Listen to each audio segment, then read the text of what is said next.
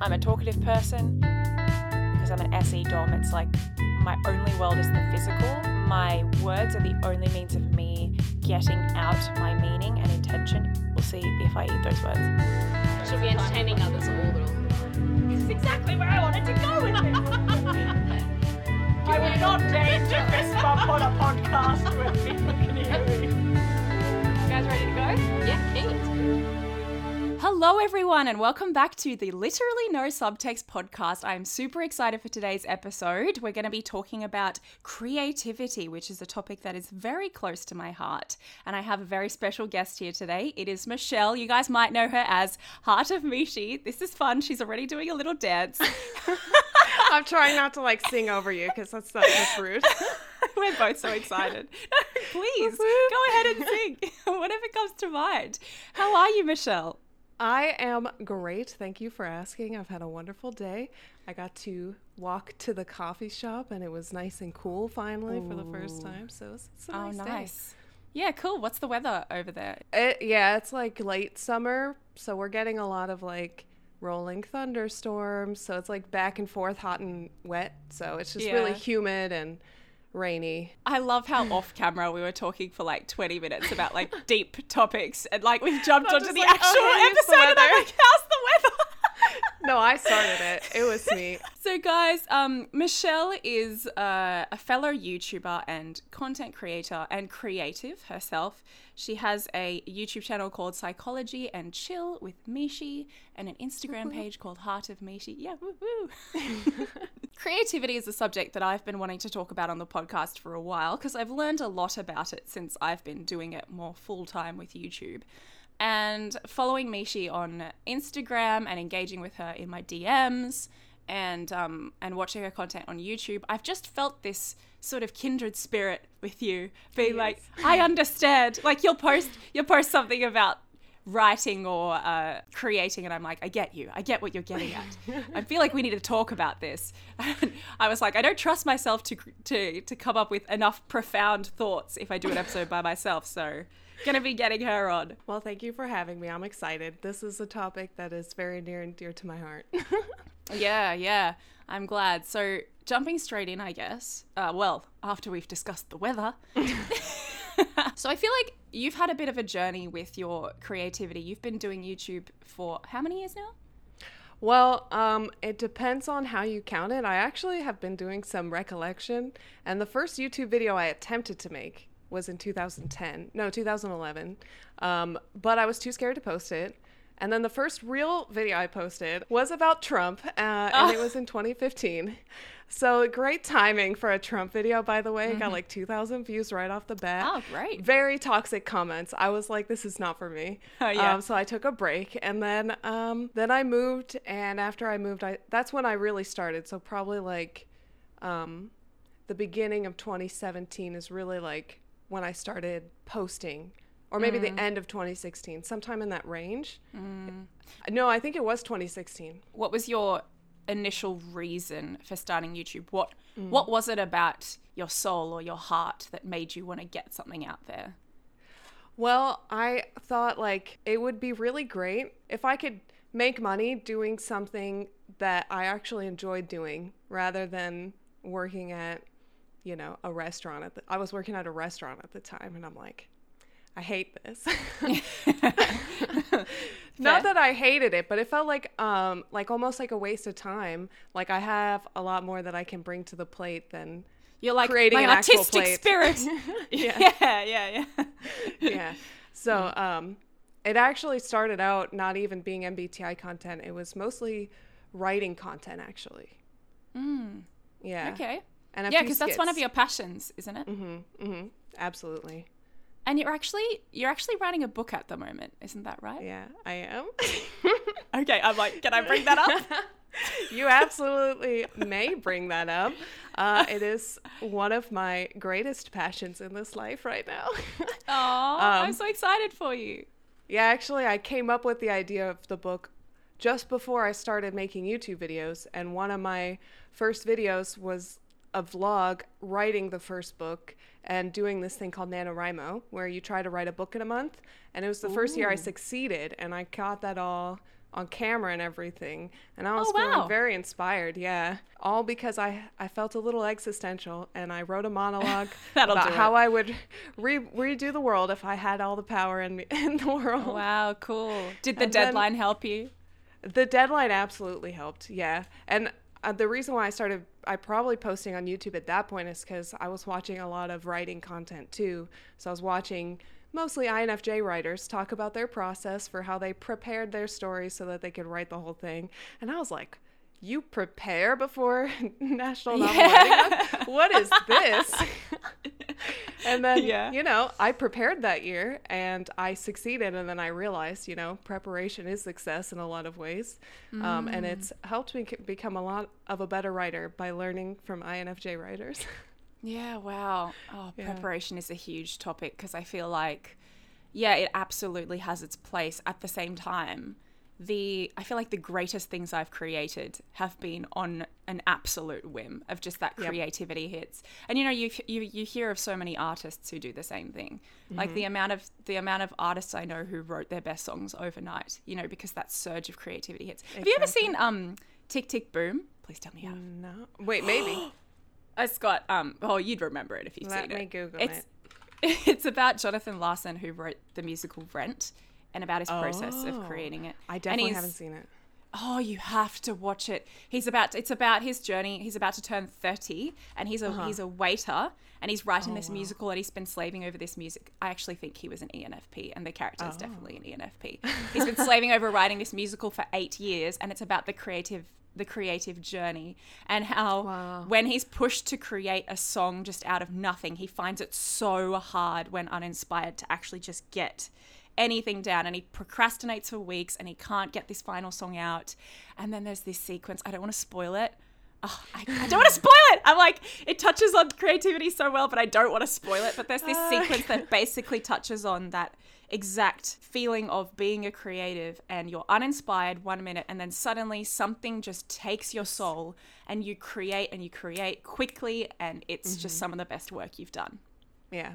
I call those like epiphany moments. Yeah, right? Yeah. Which I think being a creative for work is something that you sort of have to compromise on a little bit, because in this society, we are encouraged, especially with YouTube, to like push out for the algorithm, etc. But there's this part of you that's like, but I don't want to push out for the algorithm because my artistic integrity. Yes. And I think, 100%. And I'm going to throw that out to you in a moment. I'm like already on a rant about this. So I'll hold my train of thought there, and I'll just throw that over to you, because I've noticed that with your channel, there was a point, where you were creating consistently, and then you released a video about a year ago where you were sort of saying, I've got all this audience for the MBTI niche, but it's not where my heart is, so I need to sort of change things up. And so I feel like I saw on your channel that change, that moment where you were like, it's not the niche that I have passion for, it's creating that I have passion for. Right. And the niche sort of like, in this world, I feel like we're encouraged to have a niche, but I feel like as an artist, you should be the niche, Right. And so many artists are discouraged because they feel like they need that niche. Anyway, so thoughts on that? Yeah, this is a very fascinating subject to me. And well, like one of my first YouTube videos, like I was saying, they were about writing. And then I was watching a live video with Pukogi. I don't know if you guys remember her. She was an INFJ. Yep. She did a bunch of content. Now she's on TikTok. Yep. She does plenty of videos over there, but not so much on YouTube.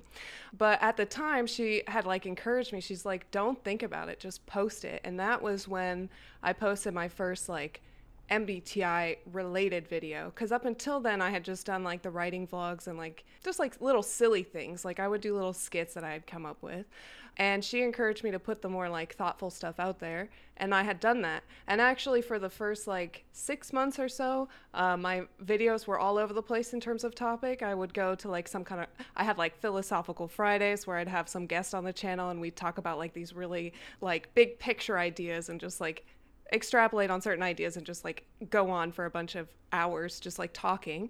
And then I would have like MBTI related things, and then I'd have skits, and I had like a whole variety of things.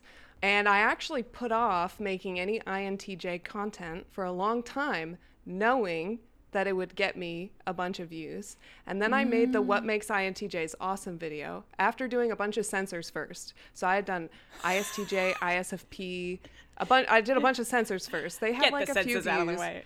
No, Yeah. but I did that because I felt like they deserved more attention than the INTJs who had like a million videos on them. But I put that video out and very quickly I got like 10,000 views.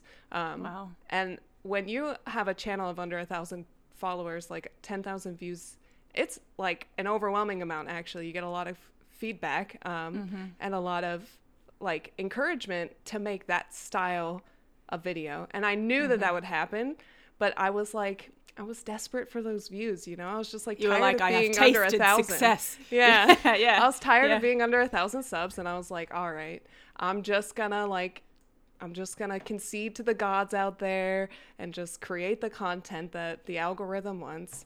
And it was very successful, but I mean, I just like kind of had a consistent, like my videos would get 300 to 400 views when I post it. And then sometimes I'd have videos that had like quite a bit. And then I made the quarantine survival tier video, and that one got to like 50,000 views really, really quickly. Like it felt like overnight. I don't know how fast it actually was, but it was like, I'd only posted one video since and it already had 3,000 views. It just like, it was made at the right time, I guess. Like it just like really took off. For sure. And then that's like all people wanted from my channel was more MBTI related, more like, you know, funny stuff. And I wanted to like feed into the algorithm. And then I also, there's like an ESTJ YouTuber that I follow. Love it. Ironically, thinks they're an INFJ. I just love it. I mean, yeah, definitely. He's an emotional dude. You can tell, like, he cares about people. But that is JBFI, my friend. You just name it. You're like, yep, an ESTJ YouTuber. No, ESTJ. Yeah. No, definitely an ESTJ. And his advice constantly is consistency. Consistency wins the algorithm. Consistency. And he will at that time that I posted the quarantine video, he was posting one video a day for 5 days every day. And I think at one point he was doing 7 videos a week. He was just pumping out video after video after video because he's an ESTJ. And for him, like, it's just like, he loves these topics. He's really passionate about them. He knows a lot of information about them. He's just able to pump out these videos. He gets a structure down. He can like keep recreating it because it's just like in their nature. And like he would just push like, the reason I'm successful is because I consistently put out videos. He's like, you know, you can either make it big by having like a viral video, or you can be consistent. And so I took that like really, really heavily to heart because I saw him so successful. And I'm like, you know what? That is right. You gained a lot of followers from the time you went from posting 2 videos a week to 5 videos a week to 7 videos. Like he gained a lot in that period just by being consistently available for people to watch. And I do see that actually a lot of ESTJ YouTubers consistently post daily, and I can see why that's like their resolve. That's like their method to success is just have consistent content. Understand. I mean, it must be nice to have child any. I'm just saying, and having lead TE, like it would just be. You could set aside your like personal desires, which would be just so helpful. But once I learned that from him, I started trying to put 3 videos out a week, and I would try to structure it so it was like different topics to keep myself involved. And it just like ended up being like a lot of work and really overwhelming, and like a lot of the videos were not paying off in views, and only some of them were. And you're like, and that hurts when you've put your put your heart into it, you've put your soul into it. Yeah. I'm doing grand hand gestures, everyone. You put your heart. Exactly. And then like being confined to one topic when, it's like definitely a passion of mine, but it's not my only passion. And then I was getting a lot of positive feedback from the BookTube community at that time. So I had like started a second channel. Yeah, so the BookTube community was giving me that kind of like comment community, the engagement, the like discussion, the like extroverted outlet that I was needing at the time. But I split myself between the 2 channels and was trying to be consistent on both channels. Ooh. And I quickly burnt out. And then, then I was only posting on the main channel, and there were some things that gave me the FI ick like you were talking about. Just little things that gave me the FI ick that I would post or not post. And The kind of decisions I was making just like I was not happy with them. Yeah. And then it slowed down to where I was only posting like once a week. And then it just like, it stopped at one point because I was like, I need to think about what I want. Yeah, that F I don't lie. Yeah. Yeah, for sure. It doesn't let you do something you don't want to do. 100%. I can't tell you the amount of times I've started, because I'm like, I totally relate to everything you've said, obviously, about the consistency and the uploading and all that. And I have looked at different YouTubers to try and get advice about that, but everyone's so different. That's the thing. Different things work for different people. But yeah, the amount of times I've like started a script that I feel like I got to just release something extra this week, or I've got to release something better this week, or I've got to start for next week or the week after's video. Oh, the amount of times I've tried to get ahead of my video schedule. Oh my gosh. All I did was have way too much footage and an overwhelming pile of stuff to edit. And it doesn't work. Well, for me, even if I get ahead, even if I create a few what I think are really good videos that I'm happy with for the next like 2 weeks, and I'm like, great, I'm 2 weeks ahead. I'm going to remain 2 weeks ahead going forward. But being an EP, it's like, motivation does not come until that deadline is like right in front of you. The amount of times I've tried and I just can't. Anyway, but yeah, so I'll start a project or I'll start a script, or I'll even like film something and then just not release it because I'm like, the FI ick. And what we mean by the FI ick is that you've produced something or said something or acted in a way that contradicts who you believe you truly are. You're like, oh, but that wasn't my most authentic self.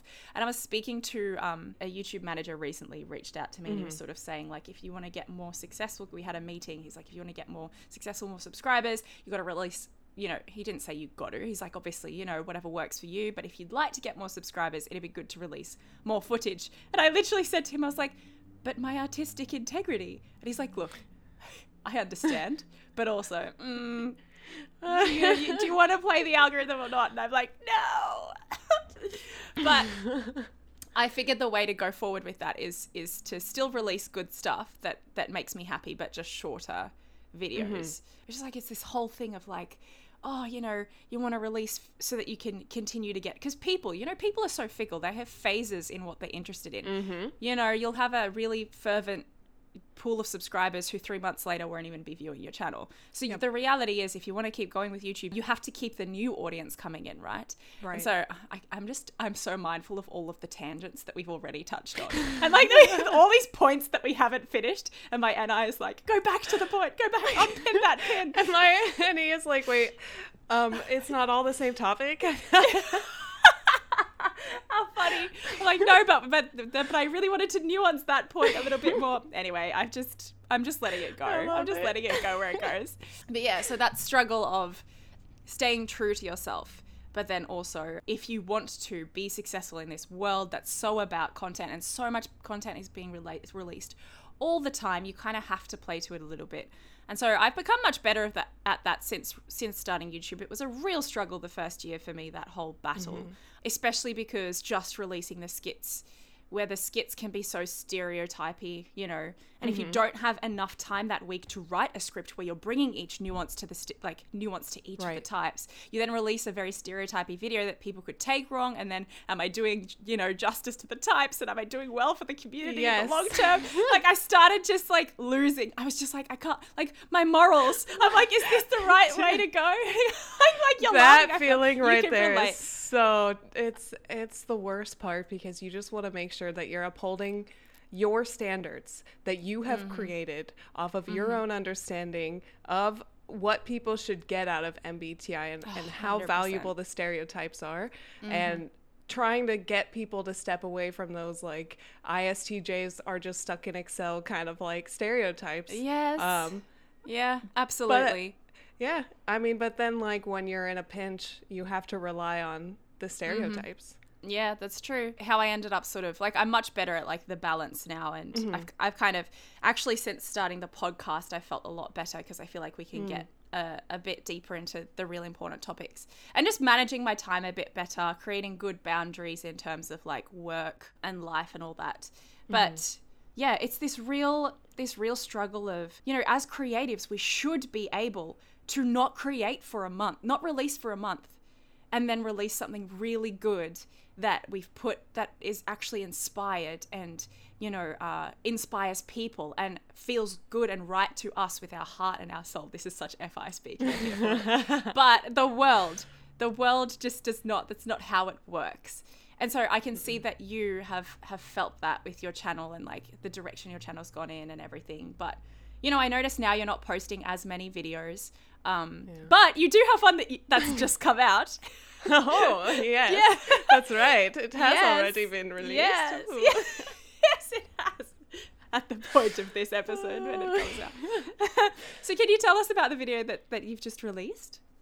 Well, despite my whole I'm giving up on MBTI, I do realize that is the best way that I can get views, and what I eventually want from YouTube is an income so that I can explore my creative outlets better and not spend, 45 to 50 hours a week at a managerial job at a contact center and just spending my life in this pointless cycle of life. That's all I want to break free of. I'm making a MBTI related video, but it's fine. I talked to Eric Wen. He helped me come up with a plan, so we're in a good isn't place. Eric Wen just the best? He's the best. Oh, yes. He's so good. The amount of times he sat down and chatted with me about the direction of my channel. The other day he sat with me on the phone for like half an hour troubleshooting when I lost a project. He's just the best. Shout out to Eric Wen. He is great. Yeah, he helped me. He let me data dump, which was the most beautiful thing. He didn't judge me for anything. He made me like fully explain all my data dump and then help me cut the wheat from the chaff, so to speak. Yeah. And so what we have landed on is the video that's coming out. Well, he didn't give me this video idea, but the general gist of the video. But I'm going to be ranking the 16 types, surviving the upside down world, specifically from Stranger Things. So that is out now for you guys. Yeah. I was like, you're going to be ranking? You mean you have already ranked? Yes, I have already ranked. You can now watch it. You can pause this and watch it. But don't pause this. Finish listening here first. Yeah, no, don't do pause. that. Not yet. Exactly. We're going to get onto some real meaty stuff here. At this point, we don't know what it is, but we trust that we'll get there. Exactly. Trust the process. Yeah. So you've touched on something that's really interesting, the whole thing of, okay, well, I want to stay true to my artistic spirit, but I also want to be able to actually make money from this and be successful in this. So I do have to appease the algorithm, and I do have to discipline myself to release X amount of videos. I've certainly found that in my content creation, how I found more fulfillment this year has been so much better for me. Last year, I really went through a lot with it and that wrestle and like boundaries and all that. But I feel like I'm doing well this year. And a way that I've found it works for me is I kind of release 2 for them, 1 for me. It's kind of like you release 2 videos that, you do spend time on because you care about the channel, you care about. So, I'll do my best to bring nuance to them as I can, but I kind of have just let myself be like, okay, the stereotypes everyone understands. I've given enough disclaimers on my channel. It's okay to release these shorter, snappier videos that touch on some nuance, that get people through the door of MBTI, because I have a lot of content on my channel that brings more of the nuance, right? And then every third or so video, I'll be releasing something that I've put more of my heart into, the longer videos, the interaction style videos. And then I've also got my my 5 days content where once a month I talk about something that's important to me, which I started this year. That has absolutely made me feel like on top of the world in terms of, okay, I'm doing something important now. Even though those don't get as many views, but those are much more high stakes and they feel really important to me. So it's kind of like this balance of appeasing the algorithm and accepting that if you do want to be successful and make something your work, the way the world works is you have to kind of, I don't want to use the word sell out, but I feel like you get what I mean. So thoughts on that? You have to, and Eric Wen put this to me a really good way the other day, is he said it's not that people don't want the different content, it's that they get confused by it because they join your channel for a specific type of content that they've gotten from that video that they watched. Whatever their first video is, that gives them the impression of your entire channel. So like for you, for instance, they just see one of your 16 types videos, like one of the skits. That is what they now expect from your channel. So any deviation from that is going to be confusing to them because they're expecting a certain type of content. Like, for example, I watch this one channel. She does a bunch of like Reddit reacts videos, but every once in a while she'll do a different one, and those don't get anywhere near as many views. It's because people are wanting that specific type of content, and that's why they come to her channel. And the other stuff, they might not even recognize that it's her in the video because they're used to, you know, the way the thumbnails look, the way that everything's structured and stuff, that the deviations just like, they're not going to draw them in the same way because everyone has their like niche. Like you were saying, people are really fickle, and they're the things that they're interested in will change a lot. I mean, I can attest to that. If you look at my YouTube history, I binge certain topics and then I move on to a new topic. And then you never visit that topic and I again. don't come back because I'm like, okay, I learned enough. All right, moving on. Yeah. I do that sometimes, very, very infrequently. But then I'll do that and I'll get really interested, and then I'll forget everything I learned about that Oh topic. no. TI Trickster, hello. Like, yeah, that was something I dove into one time, and I remember the impression and the feeling of being convinced about it, but I don't remember the details. Couldn't recite it to you, but I remember being convinced. I remember the feeling it gave me, and I can tell you that I believe it. And so therefore, you should look into it, and you will believe it too, because if I believe it, you'll be convinced. Believe and then me. the person, I'm talking to some NT, and they're like, what? They're like, no, this doesn't make any sense. No, And you're like, that's not how it works. 1000% does. It does. It feels right to me. Yeah. Yeah. The NTPs in my life keep me level. They keep me humble, you know? They make sure that I don't stray too far off the beaten path. Yeah. I love how this is just, at this point, it's like an FI podcast. This is just another FI podcast. I love it, though. It's so good. Well, it's our flavor of creativity, you know? Our creativity is very tied to our personal drive and our personal motivation. And without that, it's really difficult to be creative. And like you said, like you can sit there and try to force yourself to be ahead. Even if you're excited, you're more excited about the idea of being ahead than actually being ahead and doing the work. Because it's like you want to be ahead because you want that safety of being ahead. So if you forget a week, you're fine. And then you're like, okay, well, I can get away with skipping a week because I'm ahead a week. And it's just like these little like... I've got a video for next week already. I can basically have a break this week.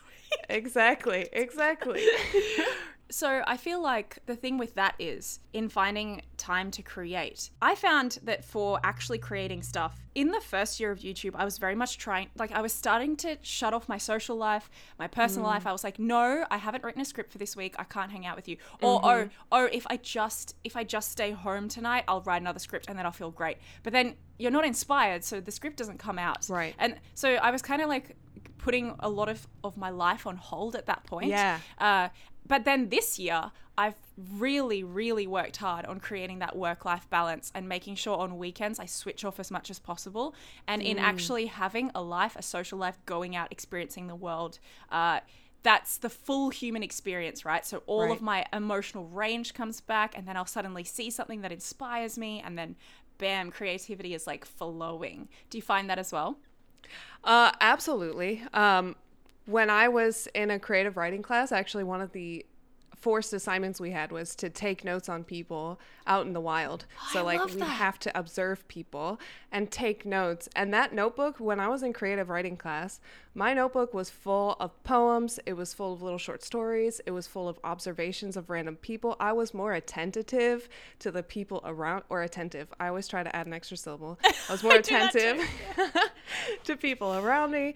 And I was getting really good fuel for my writing, especially like working from home, which I do.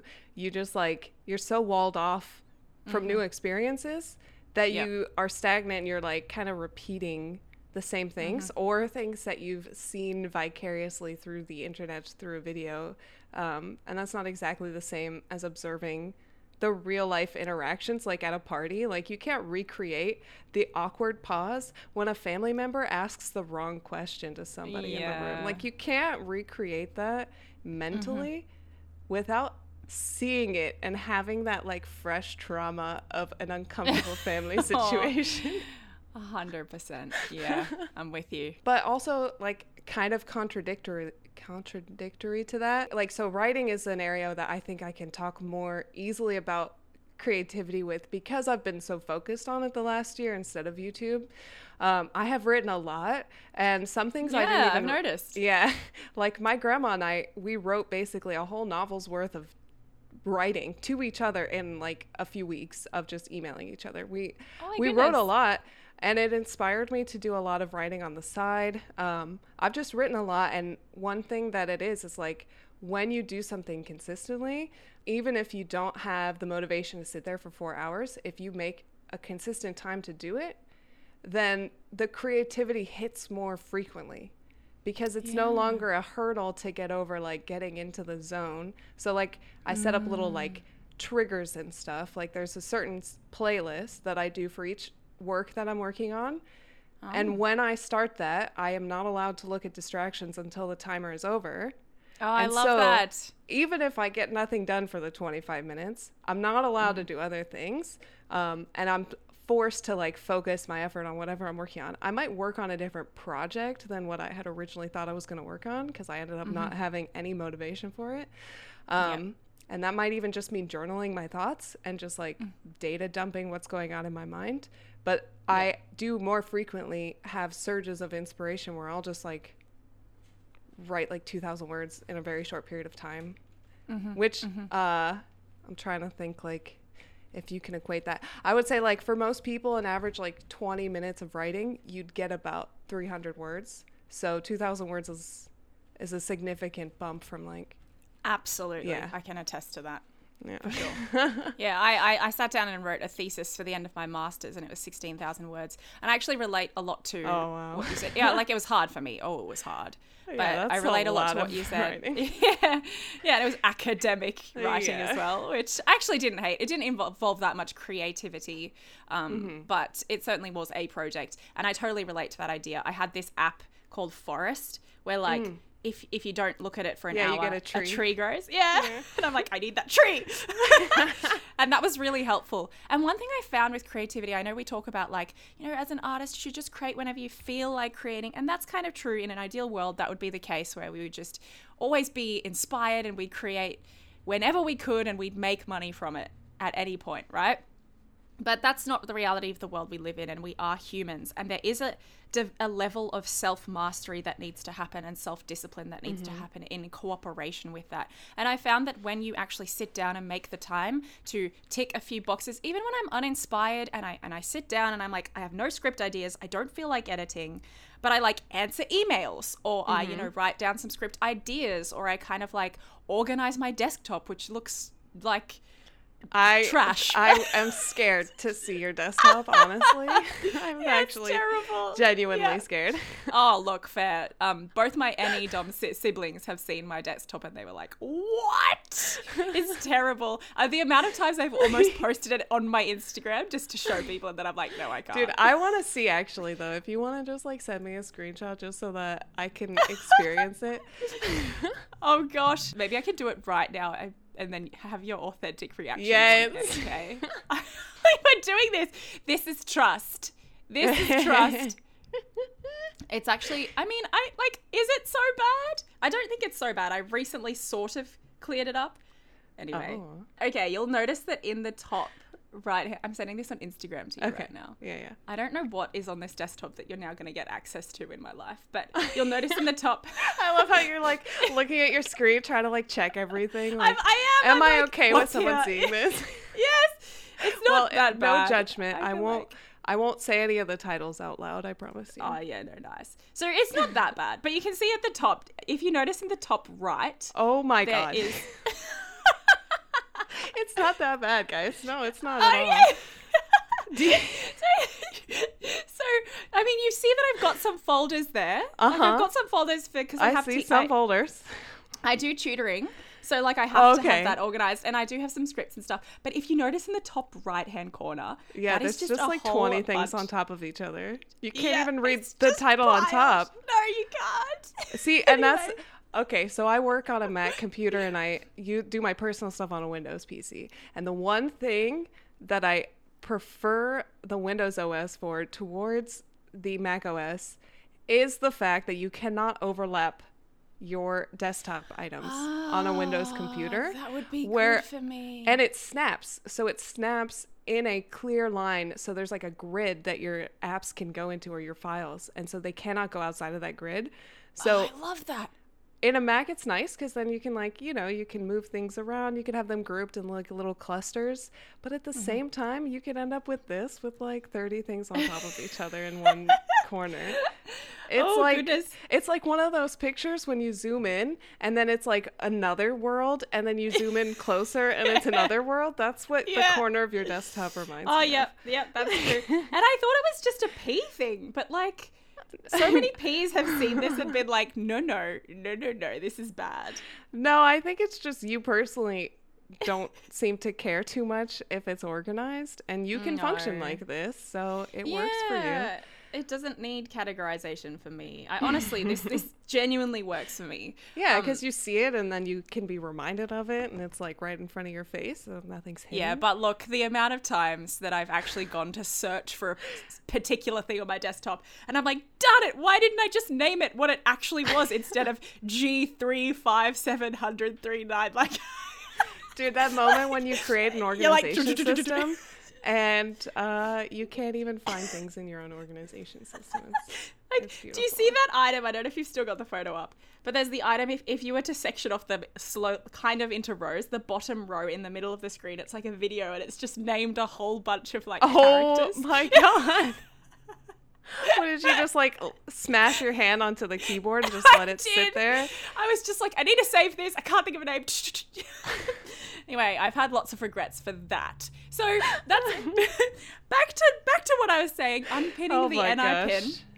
That's intense. The idea of self-mastery, like even just sitting down and organizing those things, or replying to emails, or putting titles on some video projects, or sectioning them off into Instagram content, things like that they don't involve as much creativity, like more admin stuff, right? I found that when you sit down and you get those kind of tasks done, you then start to feel like, maybe it's the TE, but you start to feel like I can do things, like I'm good. And then even if you do just that for the day, at the end of the day, one thing that you have, you may not have created a project, but one thing you have is self-respect. And I feel like when you respect yourself, that makes such a difference. Have you found that? Oh, absolutely. And I think that there is like science behind that as well. So I watch a lot of ADHD content because I'm ADHD. And something that people with ADHD struggle with is that like feeling of having finished a project. Like that is like ultimately what we're after. People say it's like all about the dopamine, but it's not actually that. It's like that feeling of like finishing a project. There's like I think it's norepinephrine, but I can't remember the exact neurotransmitter it is, but it's one of those that it gets activated when you do those kinds of tasks. And when you accomplish something, you get that like feeling of like, I can do this. And even like if I write a to-do list and I put in smaller pieces what are on my to-do list, instead of like clean the kitchen, clean the living room, clean the sink, clean the dishes, put away whatever, and like break it down into smaller bits, I feel more accomplished because I've checked more things off the box, even though it's ultimately the same thing. Yeah, I feel more accomplished. And I think that that's definitely a huge part of that. But also like kind of clearing the space, because like, as they say, I mean, the quote is like, a cluttered desk is a cluttered mind. And although I don't fully agree with all of that sentiment, what I have noticed specifically, like living with my boyfriend who's very organized, and he gets anxious if it's not organized. So like keeping it clean is like a value. Like we have to make sure that it's clean.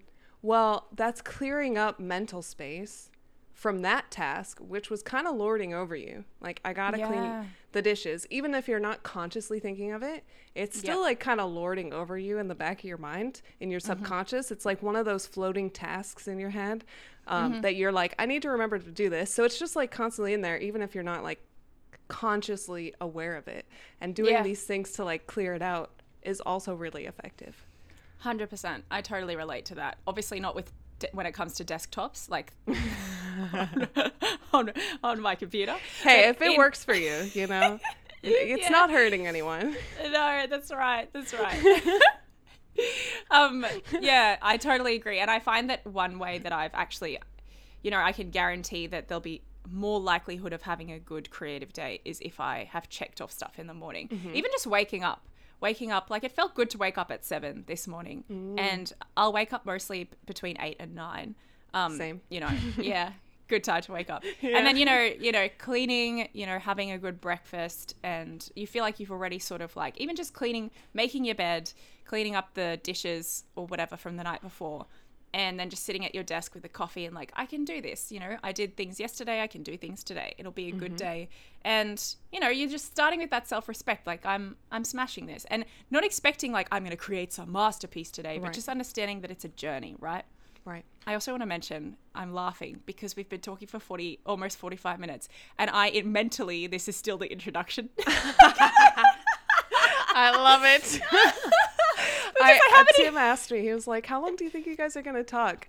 I'm like, there's no way of knowing. We're both extroverts, so can't promise anything. In my head, I'm like, I'm still getting to the introduction point where I'm going to be like, so the structure of this podcast today is we're just going to have a little bit of a chat, and then we'll get onto your questions.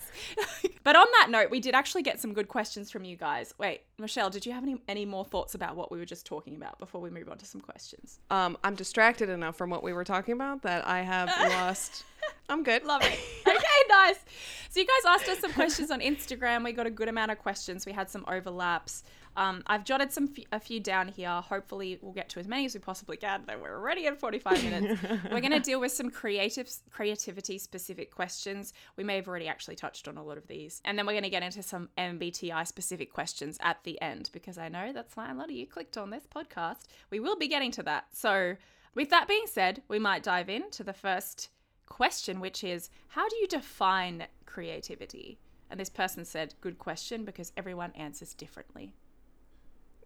That's such a TI question. How do you define that word? Can we clarify your... What's funny is like I never understood what it was, but now I realize it's like it's the polar TI, but like defining words never made sense to me. I'm like, they mean this. It's like an obvious meaning, but why are we trying to break it down into smaller words? Like it exists for a reason. But I'll do my best to attempt to explain it. Google says it's the use of imagination or original ideas. I was about to say that we could just both Google it. I Google everything. When someone's like, what's the definition? I'm like, well, let's look up Oxford, shall we? 100%. It says that it's the use of imagination or original ideas, especially in the production of artistic work. Though I don't consider it necessarily related to artistic work. I think it's the use of imagination and creating original ideas, which I'm just going to say right now, I have very strong opinions of it not being related to type, but that can be a conversation for later. But I would say it's like creating, but the ability to create something that's like unique and new to something that already existed, or like adapting something that already exists in a new way. Just like basically making a new thing, like an original thing. Yeah. I'd agree with that. Yeah. And I think, we know like there's nothing original under the sun, right? The stuff we create has probably been thought about before by someone. But I think one thing that I do not like about the modern culture where everyone's connected on Instagram and TikTok is it is extremely uninspiring to jump online and see that someone is doing your creative passion better than you. And I think before we had that at our fingertips, it was like we all live in this cute, wholesome community like back in the day where like your gift was very specific and the only gift of that kind in its community, right? So it was valued. It was probably much easier to be respected. This is just a FI feeling. I have no data for this. But if you're inspired and then you jump, like if you are inspired to sew something and then you jump online and you see that like there's 1,000 people sewing better than you, that's very uninspiring, right? It can be a creativity killer. But yes, it's about realizing, I'm probably not, like someone's probably thought about this themselves, but the point is that creativity is no less valuable because of that. The point is that you are using your own imagination to bring something into the world. Right. That is your baby. It's your thing. You can be proud of it. Yeah, 100%. Very hard to define though. It is. Yeah, I'm not sure I love I can see based on this definition, especially with relation to artistic work, why people might relate it to type. But then I just think back of that experiment you did where you just had a bunch of people share their artwork. And it was people of all different types. And like you could hardly draw a connection between type and art. Like there was almost none. There was almost no correlation between the two based on the data. The ISTPs, INTPs, they're drawing anime characters just like the NFPs. Now, you might question the reason behind and their goal behind. That might share a little bit about their type. But the actual work of like doing something creative, I don't think is 100%. type-related. And I'm so with you. And I'm like, my ISTJ housemate, who, well, she's not anymore, but she lived with me. So a lot of people would be like, ISTJs, you wouldn't expect them to be creative, right? The amount of times I'd be stumped for an idea and I'd just go into a room and I'm like, can you just sort of bounce ideas with me for a script? And she'd just like come up with these awesome, funny jokes. And I was like, thank you. And I saw her use her creativity in her teaching. My ESTJ brother, like he's so creative. He writes his own blog and what he comes up with and the words that he uses when he's writing. I'm like, oh, I could never have thought of this. And we can all be creative, right? Which actually, the next question that we got was, being creative and creating something, are they the same? That's a really great question. That's actually a really interesting distinction to try to make. I'm not sure that creativity is exclusive to creating something. I think that it is. Yeah, because you might just be creating itself. something. Yeah, you might be creating something based on parameters or tools that you've been given and you've been told to make a ring as a jeweler, right? And you've not put any imagination into that. It's very clear. Yeah, you're just making a gold wedding band. Yeah, like, I don't claim to understand the journey of a jeweler, but the journey of the jeweler. Yeah, sorry if I've grossly underestimated it. But I said that because I have a jeweler friend and we were talking about it recently, but it'll be different for everyone. Creativity has a lot to do with the imagination. Yeah. Yeah. I think you can 100%. Be creative without creating anything.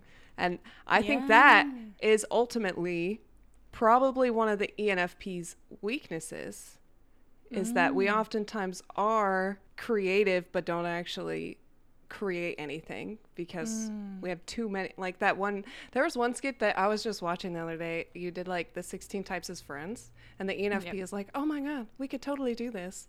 Oh my god, we could totally do this. And then the friend's like, stop. And I'm like, this is so real though, because we do. I mean, we have the ideas. That was actual footage of me and my sister. I love it. From when we were I young. wondered if it would, because I remember one interview you were like, I hated how my sister would come up with plans and then we'd never do it, and it always really hurt me, and I just felt really bad thinking about all the plans that I had made with people and didn't follow through. Yeah, and in that exact script, I think the character who's opposite the ENFP says, okay, I'm going to need you to stop hurting me. Yes, exactly. That line was beautiful. Yeah. Jenna, my ENFP sister, shout out to her. She's got so much better at this and she definitely understands. And you know what? It's beautiful. And I understand that ENFPs do fully have the intention to execute the idea when they're talking about it. It is really real. In the same way that FE DOMs, when they're complimenting people, it's a genuine compliment, right? It's a real moment for them. You know, it doesn't make it any less real just because there's no follow through. But yeah, this comes with, learning and understanding your type. Next question. Is everyone creative? I think everyone has the capacity to be creative. I think that you have to believe that you can be creative in order to be creative. And the only thing that holds back anyone from being creative is their mindset. Yeah, it's so much to do with psychology. I noticed a huge difference even when I, well, first of all, I stopped creating videos when I didn't have a whole lot of subscribers subbing. And there's only 9 months. 9 months later, and I had 30 subscribers at the time, then suddenly it skyrocketed. And knowing that I actually was creating something that was having an effect on people really inspired me. And then when I took the jump last year and got the Patreon and I had people actually willing to financially support me, and every month still do, the amount of inspiration and motivation I get from that, because the amount of belief I have in myself, which just speaks to our need for relationship and community, right? But like those people and the YouTube audience, like, love you guys. You guys have helped me to make me realize that, make me believe that I can be creative myself. And it's changed everything. Like I would consider myself a very creative person now. And your videos are hilarious. Oh, thank and you. you're not using any to make that. Well, I mean, maybe you are if you're like referencing an any using friend Yeah. potentially.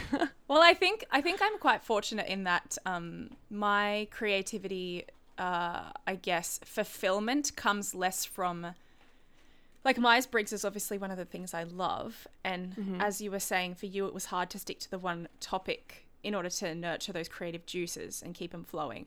But for me, my creative fulfillment comes from the script writing and like the acting. So that is always relevant. Like if I was to, I guess, pursue a career outside of what I'm doing now, I'd probably want to dabble in script writing. And again, I didn't know it was something I loved so much until YouTube. So I'm very fortunate and blessed in that. But yeah, having those creative opportunities just helps you to realize like all the gifts you've got, the individual gifts that you've got. And it's just, Okay, next question. Where does creativity start? Well, I don't think there's one answer to that. Where does it start? Inspiration? I feel Where like does a lot of inspiration come from? Yeah, a lot of Whatever. a lot of what we've talked about probably, like allowing yourself, first of all, the space to be inspired, being healthy in all different elements of your life. The amount of times I'm like, I throw a question out to you and I just end up on an FI rant. See, while you're saying that, I'm just like thinking about the origins of one of the greatest anime of all time, which is Neon Genesis Evangelion. And I never say that right, so don't hate me, anyone who's obsessed with anime. But the writer wrote it when he was at the peak of his depression and feeling like no hope for humanity. And that's when he wrote it. And it actually helped him get out of it. Wow, I love that. So I think it can all, I mean, like it all just really is going to be individualized, I think. 100%. But I think if the most likely possibility of activating creativity is to do all the things you just said. Yeah. Because you need to create a space for it. If you don't have space for it, it's going to be much less likely to come about. For sure. And allow yourself to go through the process of, like, understand that creativity naturally is going to have days where you don't feel creative and others when you do. And I think a lot of maybe NFPs would relate to this idea of suddenly being inspired but not actually actualizing it into a project or anything. Maybe even just, coming with that self-discipline, that self-mastery of sitting down, getting out the pen and paper, putting something down. Yeah. For me personally, just for any, I don't know, ESFPs listening, with my scripts, I can find that I'm inspired because I've seen an interaction between two people and I'm like, oh, that could be a script idea.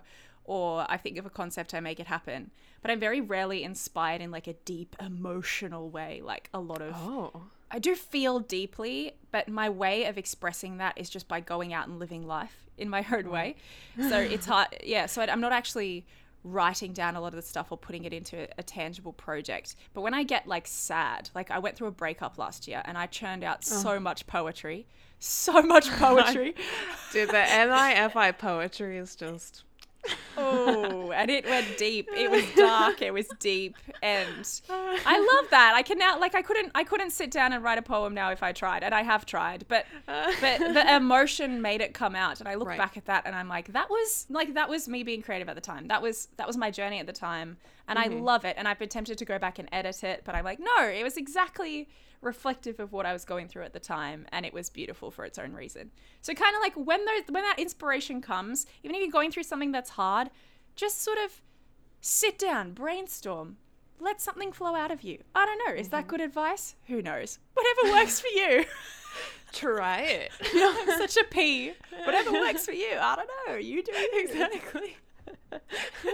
How has creativity helped you? I think the surge of inspiration is my favorite feeling ever. Like, I don't think there's a feeling I like more than the surge of inspiration. So I feel like at all times I'm kind of chasing that feeling. I'm chasing that like aha moment where everything kind of comes together and I find the perfect way to solve all the problems, or the perfect maybe like plot twist to throw into my story, or like at work, I mean, I feel creative surges a lot at work, which is probably why, even though, you know, my job is boring or whatever, I still really enjoy it because I get to have like these creative surges where I'm like, oh my God, I just came up with the best idea. And then I can actually accomplish it because people are relying on me to do so. Yeah. But I would say love that. That's the best part about creativity for me. I mean, the outcome is nice, but I think I like the feeling more. Yeah, I'm totally with you. Yeah, this is spoken like a true FI. No outcome feeling. Yeah, have you found that it's helped your mental health? Embracing that creativity? I can't say because my mental health is not always related to my creativity. 'Cause like sometimes my mental health can hinder my creativity. It can make me less creative. But like the creative surges are it's kind of like having a piece of candy. Like it feels really good. It's really satisfying, delicious, perfect. But it doesn't last forever. It's going to disappear eventually. True. In terms of identity and who you are, has it helped you solidify your sense of identity in being able to express your creativity, writing your book? We're getting deep here. Well, I'd say like I always was like on the artistic side. Like I've always had artistic desire, but I never felt like that good at art because even before the internet, there were plenty of people for me to compare to because I'm a jack of all trades, master of none kind of person, which means I can be at like a 7, but never usually much above that. Right. So there's always people who are better because they've dedicated to the one thing. But I have always enjoyed creativity, and it's been an important part of my life that I have some kind of creative, artistic outlet. Yeah. Does that answer the question? Yeah, for sure. Okay. For sure. For me, it's definitely helped in the sense that I would consider myself kind of like a bit of a quirky / weird. Like people in my circles kind of know me as like I'm a bit strange, but in like a lovable way, guys. I swear. And then I'm always doing like weird, extreme body movements. I'm quite a theatre child kind of person, and I like to make jokes a lot. Anyway, so there wasn't necessarily an outlet for that was fully accepted before. It was sort of something I always felt like I had to keep in a little bit, and ever since. One thing that Frank James said in one of his podcasts about creativity was he said, stop caring as much and just release it, which is something that you've touched on already in the episode. And I feel like there was a certain point with YouTube where I was holding back. And then after I released a little bit more of who I actually was into my videos, people actually responded really well and seemed to love it more because they were like, this is authentic, Yeah. And it's different. I think people are drawn to authenticity. Sorry. Oh, for sure. Off. Oh no, all good. Please, we are EPs. It's fine. Yeah. So yeah, I think it's definitely helped my identity, and I think it's a good, not identity. I wouldn't say identity. I take that back. Classic. But it has helped me in accepting and loving myself, definitely, and having that being outlet. Self-confident. Absolutely, and just I think good art, like the best art. Arguably, I'm saying all these definitive claims that I'm like, the TIs in the audience are going to be like the best. Like some of the best art is when people kind of let go and stop caring and just produce, right? Yeah. So just make whatever makes sense to them and they enjoy it. The more authentic someone is, the more I enjoy watching it. Because like when I can tell that someone's not being themselves, I feel it. You can. There's just like a vibe. For sure. That's why like FE people used to always bother me because I felt like they weren't being authentic, and it's not that they're being authentic, it's just that they an FE dom genuinely just like is not paying attention to it all. Their like personal preference. Yeah. For the sake of the group. Like they just don't. They just like completely ignore it, and like that's not something they're very like in tune with. But before you know that about an FE dom, and you're an FIOX who's just like, everyone has strong feelings about everything, and they just need to be honest about those feelings, because when you hide it, I can tell. Yes. And then an FE dom comes over and is like, hi, how are you? Tell me all about MBTI. And then they like kind of glaze over, and you're like, yes. And you're well, like, you oh my gosh, just not someone asked who me. loves, legit. Oh my goodness, so much. What downtime activity gives you the most new creative ideas? Boredom. Really? Yeah. I have Wow. learned through time that boredom is the most powerful tool, at least for me. So, for example, when Tim and I moved to Pacific Northwest, we were like in this town called Battleground, Washington.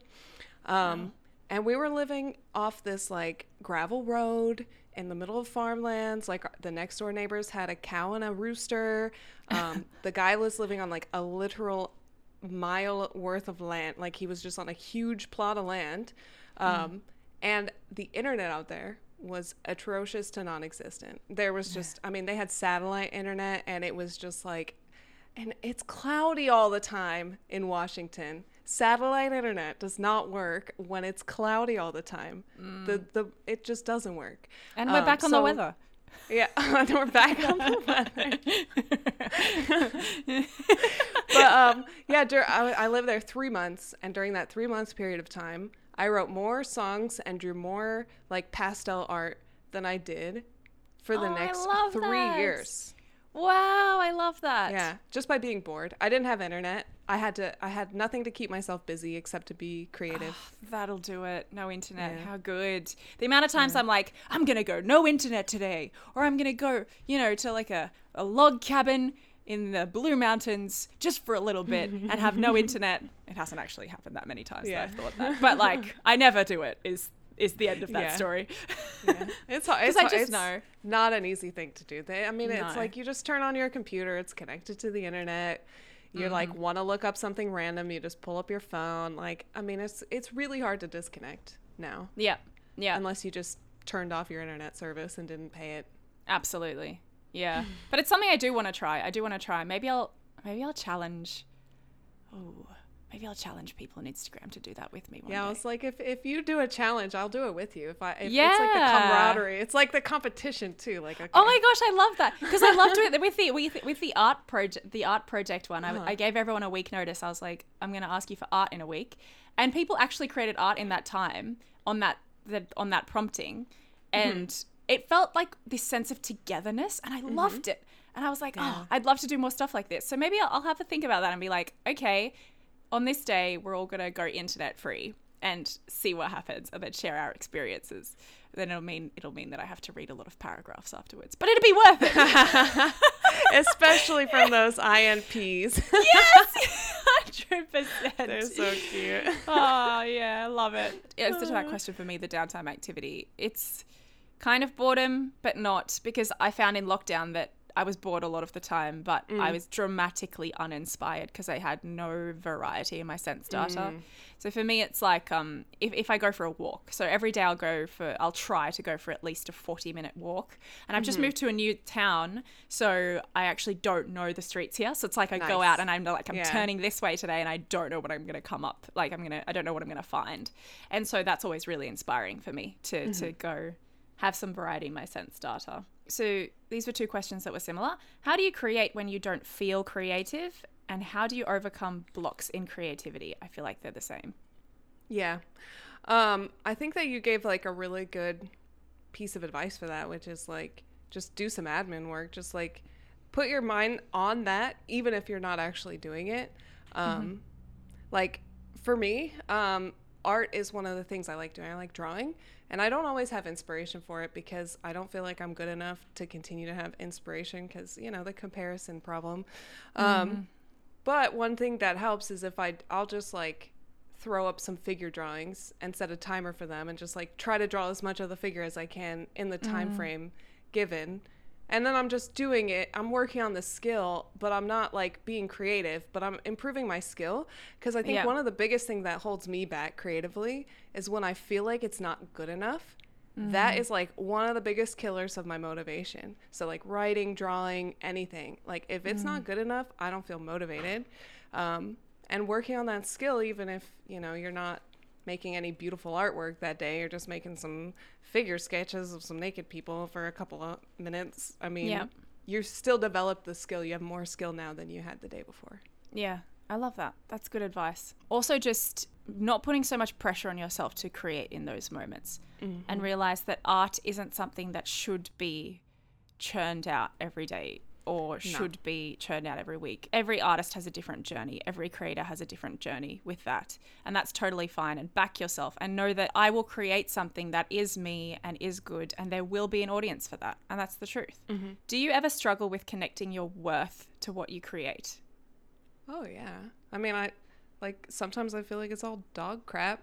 I just feel like it's terrible, or I'll be like working on my book and just like feeling like I'm making, like nothing is really coming together, and these scenes are stupid, and you know, these characters are not doing what I want them to do. They're like fighting back against my pre-planned outline of what would need to happen. But then sometimes I'll like read through my old stuff, or like go through my old notebooks or my old like art books, and just look at the good ones that I've created. Like sometimes I surprise myself with my writing. I'll reread it and I'm like, dang, I wrote that? No way. Yeah. Or like, dang, I drew that? Man. Yeah. And I think just like Absolutely. reminding yourself is a really good motivator. Yeah. Or what for was sure. the question? I feel like I was answering a question that was not. No. Do you ever struggle to connect your worth? Yeah. I also have a whole bunch of dead scripts that I have just chilling in one of those folders. Yes, there are folders. Just dead scripts that I know I'm never going to come back to. But you're right. Sometimes you go back and look, and then that'll give you a new idea. But yeah, I mean, I promise you, no artist in the history of time has ever just created solid bangers every time they sit down to create. Oh, yeah. Dead, a really dead good artist important. Oh, yeah. A really good trend that's on TikTok and Instagram is where artists will show their actual sketchbooks.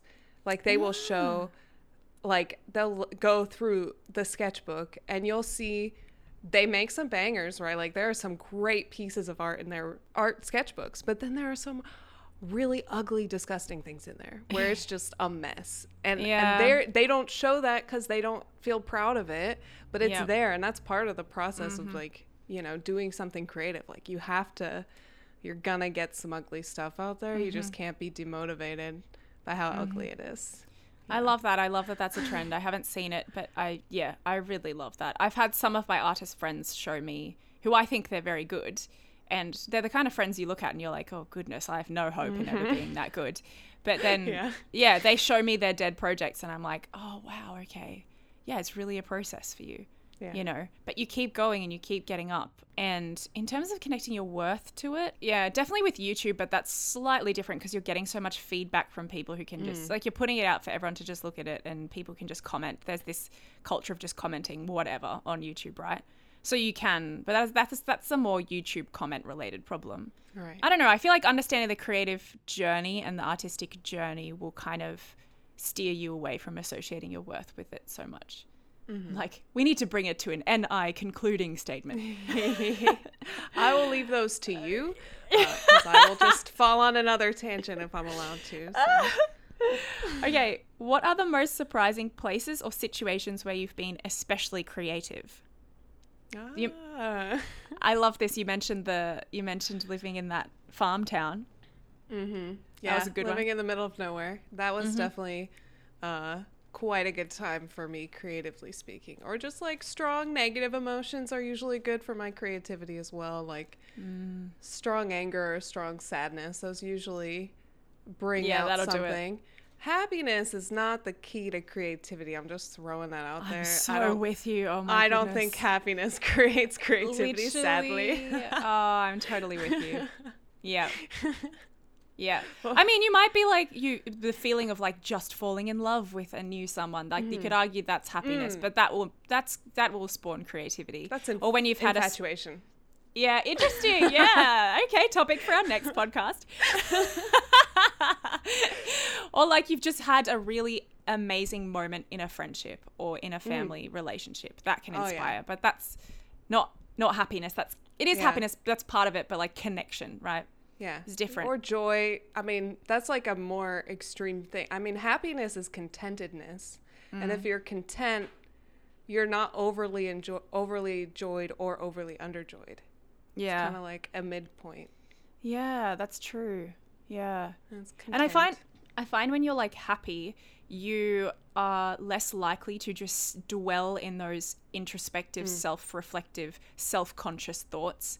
And those self-conscious thoughts are what usually lead to that, like the existential crises that spur on creativity, or those thoughts about yourself or brooding on life that make creativity happen. So when you're happy, you're just kind of like spending less time there, so spending more time on others.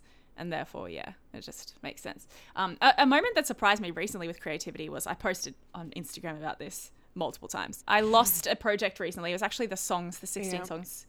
I lost that's the one you lost. Yeah. Because you didn't record audio or something? Or no, the video itself broke. So I edited the whole... You're like trying to guess. You're like...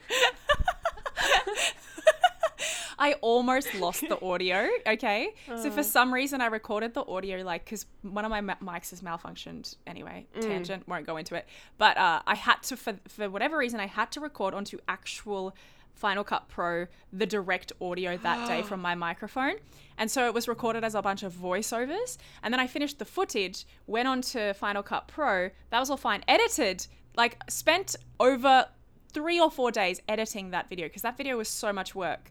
Yeah, it's a long video. Editing, too. cutting it down. Yeah, it was like 50 minutes. There was like titles on it. You know, there were things that I had like reshifted to make sure that they made sense. It got a corrupted file, which is like one of the rarest things that can happen on Final Cut Pro. And it happened to happen with that after I'd put in so much effort. Anyway, long and the short of it is, I lost the entire project. That meant that I lost the audio that I had recorded onto Final Cut Pro. However, for whatever reason, divine providence I'm calling it, after I filmed the video and recorded the audio, it was the first time that I'd done it straight into Final Cut Pro. So for some reason, I was inspired to export the project as just an audio file at the time. And so I had that exported project of the audio when the project crashed. So I took that as like a win. And so I was able to get the video footage and the audio from that exported audio file. So I was able to get it all back, but it just meant I had to start from the scratch up with the editing, which had already taken me days. And I was so uninspired. That whole morning, I was just leaving voice notes to all my friends ranting. Like my housemate made the mistake of asking, "How are you this morning?" And I just burst into tears. Oh, no. This was like the first time I'd cried in so long. It felt good. It felt good to cry. Like when you have that much emotion, you just need to let it out, and there's the safe space you can let it out. And there was like frustration, there was disappointment in myself, there was anger. And within the space of an hour, and this is a testament to FI and how fast it hits processes and updates. Within the space of an hour, I'd like cried it out. I'd like voice noted to people. I'd gone for like this power run. Like I'd proper run out the feelings, which is very SE. Like for 10 whole minutes, I went and got a coffee, and I returned home an hour later, completely afresh with creativity. I felt more inspired than I had, because I was inspired by this emotional roller coaster that I'd just gone on to create something new. And then in that day, I wrote, filmed, edited, and posted an entire video, which was the NE versus NI video that I created. And it just flowed out of me. And then I wrote a whole script for another video on the same day. And it was just like, wow, just from being real with this emotion, expressing it, living it, like losing this project. And then I came back after that hour and I was like, I don't even feel like it's a burden to recreate. Hey, it might even be better this time, you know? Yeah. And then I got it out and it was fine. But I was so surprised by how creative I felt after that. But I guess it was just the roller coaster I went on, you know? You had some pent up emotion there after that experience. It sounds like you needed a whoosah. Yeah, exactly. Yeah, it was such a journey. Anyway, but it was great. So we had a few overlapping questions about this idea. Can a person be creative without being artistic? And the difference between being creative and being artistic. What are your thoughts on that? I have many thoughts on this. Oh my gosh, you should see her face right now, guys. So I'll just use my ISTJ coworker as an example. And I can use my ESTJ coworker as well. They're creative in a similar way. So, well, actually, I'll do my ESTJ just because that example, I think, is a little bit more obvious externally to people who are being impacted by it. So we needed to have this workbook that was structured so that it fit certain requirements. And he comes in, he's like, okay, we're going to need this, we're going to need this, we're going to need this, we're going to get this set up like this. And he's like moving the Excel like super fast. He's like getting it all set up. And then he's like, all right, you tell me, what specifics do you need in here? I don't care what it is, I will make it happen. And you could just like come up with a string. It would have taken me days, if not weeks, to come up with the same thing that he just did like instantaneously. And if you sit here and tell me that is not creativity, well, smack your face. 100%. Yeah, Yes. that is creativity because it comes from the mastery of knowing what he's doing. And he's good at making systems and coming up with a strategy to address a specific need. And it's in his wheelhouse, which is Excel. It's what he, you might say, excels at. Hey! I knew a pun was coming just from your face. I couldn't help myself. But that's just like one example of his flavor of creativity. And then I think of a lot of ESFJs and ISFJs who are really into bullet journaling and really into like organizing their lives, and they create it. And I mean, you could say it's artistic because like they're doing little doodles and stuff, but what they are making are these visually appeal, or even if you just go into like their handwriting and stuff, like they can do all these like really amazing things that I could never do. Like they take this curly script and make the most beautiful lettering, and I'm like, I don't have the patience for that, but I appreciate that you have put in the hours to do that. And you wouldn't call it exactly art because they're just like writing words or they're just like organizing their day. They're just putting a couple doodles on a little boxy thing to organize their lives.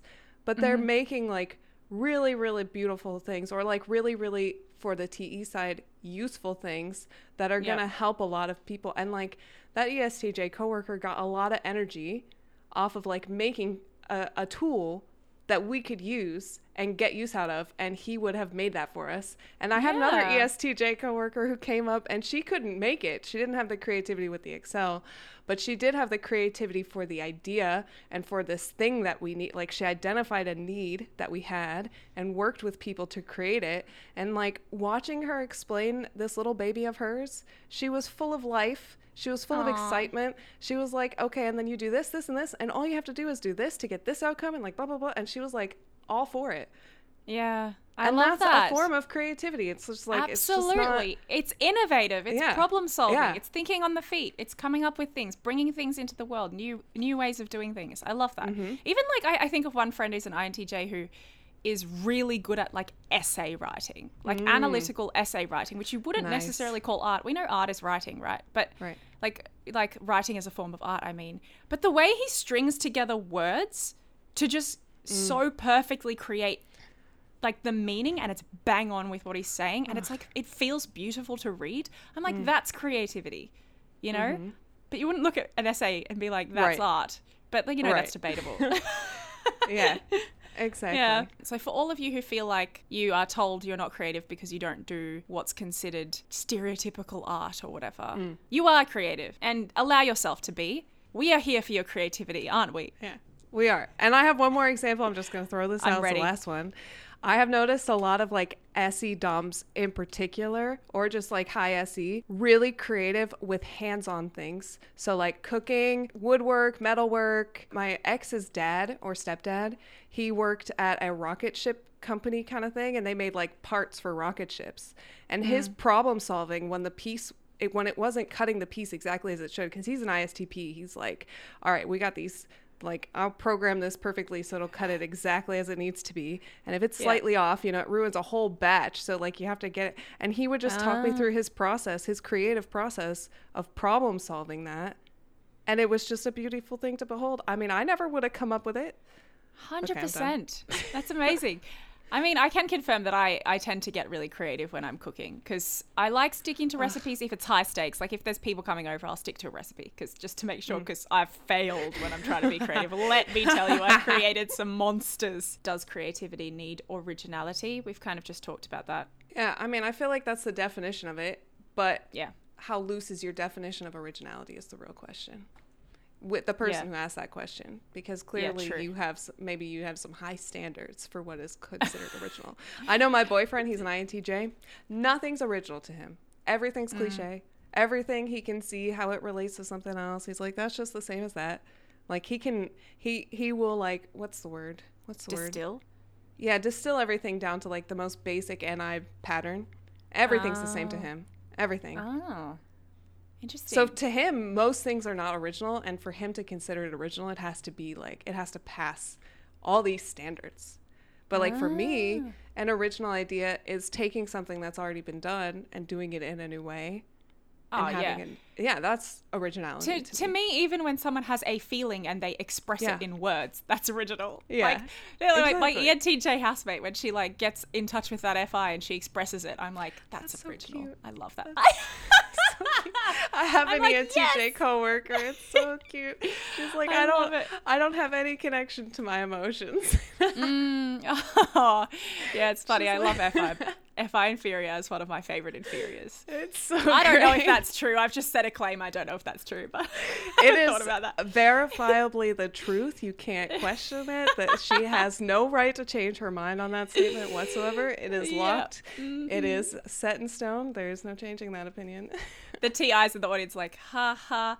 But seriously, be accurate. Okay, I'm just going to skim these last ones. Do you feel more creative with complete freedom, or do rules and problems to solve stimulate you? Yes, rules and restrictions are probably one of the greatest things for my creativity, because once you rein it in and I have some kind of starting point, I can press those boundaries as much as possible. But when it's completely free, then the only restraint is my own personal feelings, which means my feelings flip-flop all the time, which means I'm never going to come to a conclusion. Yeah. So I'm just never going to make any, or I'm just going to go with my whim and start all these different projects and never really fully complete them. But having some kind of structure, the only reason I ever wrote a full draft of a novel is because I got a plot structure. I wouldn't have written the first draft of my novel if I didn't look up and follow a strict plot outline. Now I've changed it since then and hasn't stuck with the same plot outline, but having some kind of plot structure that I'm sticking to. The third book I ever wrote, I made maybe 16 bullet points of major plot points that would happen. I stuck to that. I wrote it in 2 weeks. Oh, amazing. I wrote 60 something thousand words. Yeah. In 2 weeks. Oh my goodness. Yeah. What? Yeah. Well, I wasn't working, so it helped. Still. I had the structure. I knew what I was going for, and I just 60,000 words. Yeah. Wow, that's amazing. Good on you. That's something to be proud of in my eyes. I mean, every project is, but that is incredible. As someone who 16,000 words took me 2 months, though there were strict parameters. That was essay writing. That was a thesis. Essay takes a lot more effort than fiction. Yeah, for sure. At least for me. Yeah. No, that's awesome. No, thanks for sharing that. That's inspiring. Yeah, no, I'm totally with you. The having the structure and the parameters. We both know that as Ps, it's great to have a deadline of some description. Oh, yeah. Deadlines are great. For me, the reason I've only been able to do what I can do on YouTube is because I have the algorithm pushing me. And that is a deadline in of itself with enough freedoms that I can kind of be I can be a bit loose. Maybe I can miss this week or release 1 this week, 2 next week or whatever. So it's kind of freedom. But then you've also got, there's also the parameters of family friendly content and Myers-Briggs and exactly the kind of message you want to put out there. So I think if I had complete creativity, creative freedom, which I did before I started doing the Myers-Briggs YouTube channel, because there was no one who was benefiting or watching or listening to my art really. Yeah, I would kind of just be lost. It was too much freedom. No deadlines, just didn't happen. Exactly. I'm going to just throw in one little analogy before you read your next question. So in Neon Genesis, the anime in which I referenced earlier, in the final episode, this guy finally gets what he wants, which is no disconnect and complete connection fully with other people. So there is no distinction between me and another person. Zero distinction. Wow. So you and I are now the same person. He ends up just in a white space. And they're like, okay. And he's like, well, now I feel kind of lost. And you're like, yeah, you have nothing to compare yourself to. So they draw a line. And that adds a landscape. So now there's above the line and below the line. And now we have distinction. And then his body appears and he's able to stand on that line. And now he has a sense of direction front and back that he can now go to. And then it just keeps adding and adding all these distinctions. It's if you have... I would relate having complete freedom to being in that white space. Yeah. Oh, for sure. There's nothing. No direction, no distinction. Yeah. Absolutely. That's a great analogy.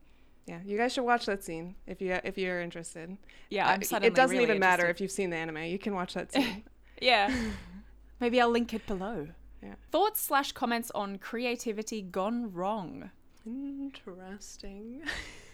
Okay. I mean, When I you feel use it to bully people. I mean, yeah. But then do we want to censor? Should art be censored? Oh, this is a whole other topic. I was going to use the example of you know, being creative with your food and ending up with something. Okay, so I actually have an example when Tim and I were trying to be like creative with so we were trying to make chicken Alfredo. Okay. Yeah. We didn't have any milk, and we were trying to make it like kind of like like lactose free. So we were trying to make it with almond milk, but we didn't have any. Yeah. So we get this beautiful idea to use cornstarch and chicken stock to make it kind of like... You already know. I already know. We thought it was like such a genius idea. Okay, so we cook all that and everything's in there before we put the spinach. Everything's actually looking good because it just kind of looks like a little bit like a gravy. It's just kind of like a gravy. Then we put in the Parmesan cheese. And no. First we put in the spinach. So we cook in the spinach into that mixture.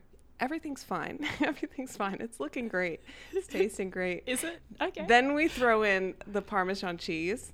And if I tell you that was the worst mistake we ever made in our entire lives, Kristen's face right now is exactly what it was. I mean, all the spinach clumped together with all the cornstarch and the cheese.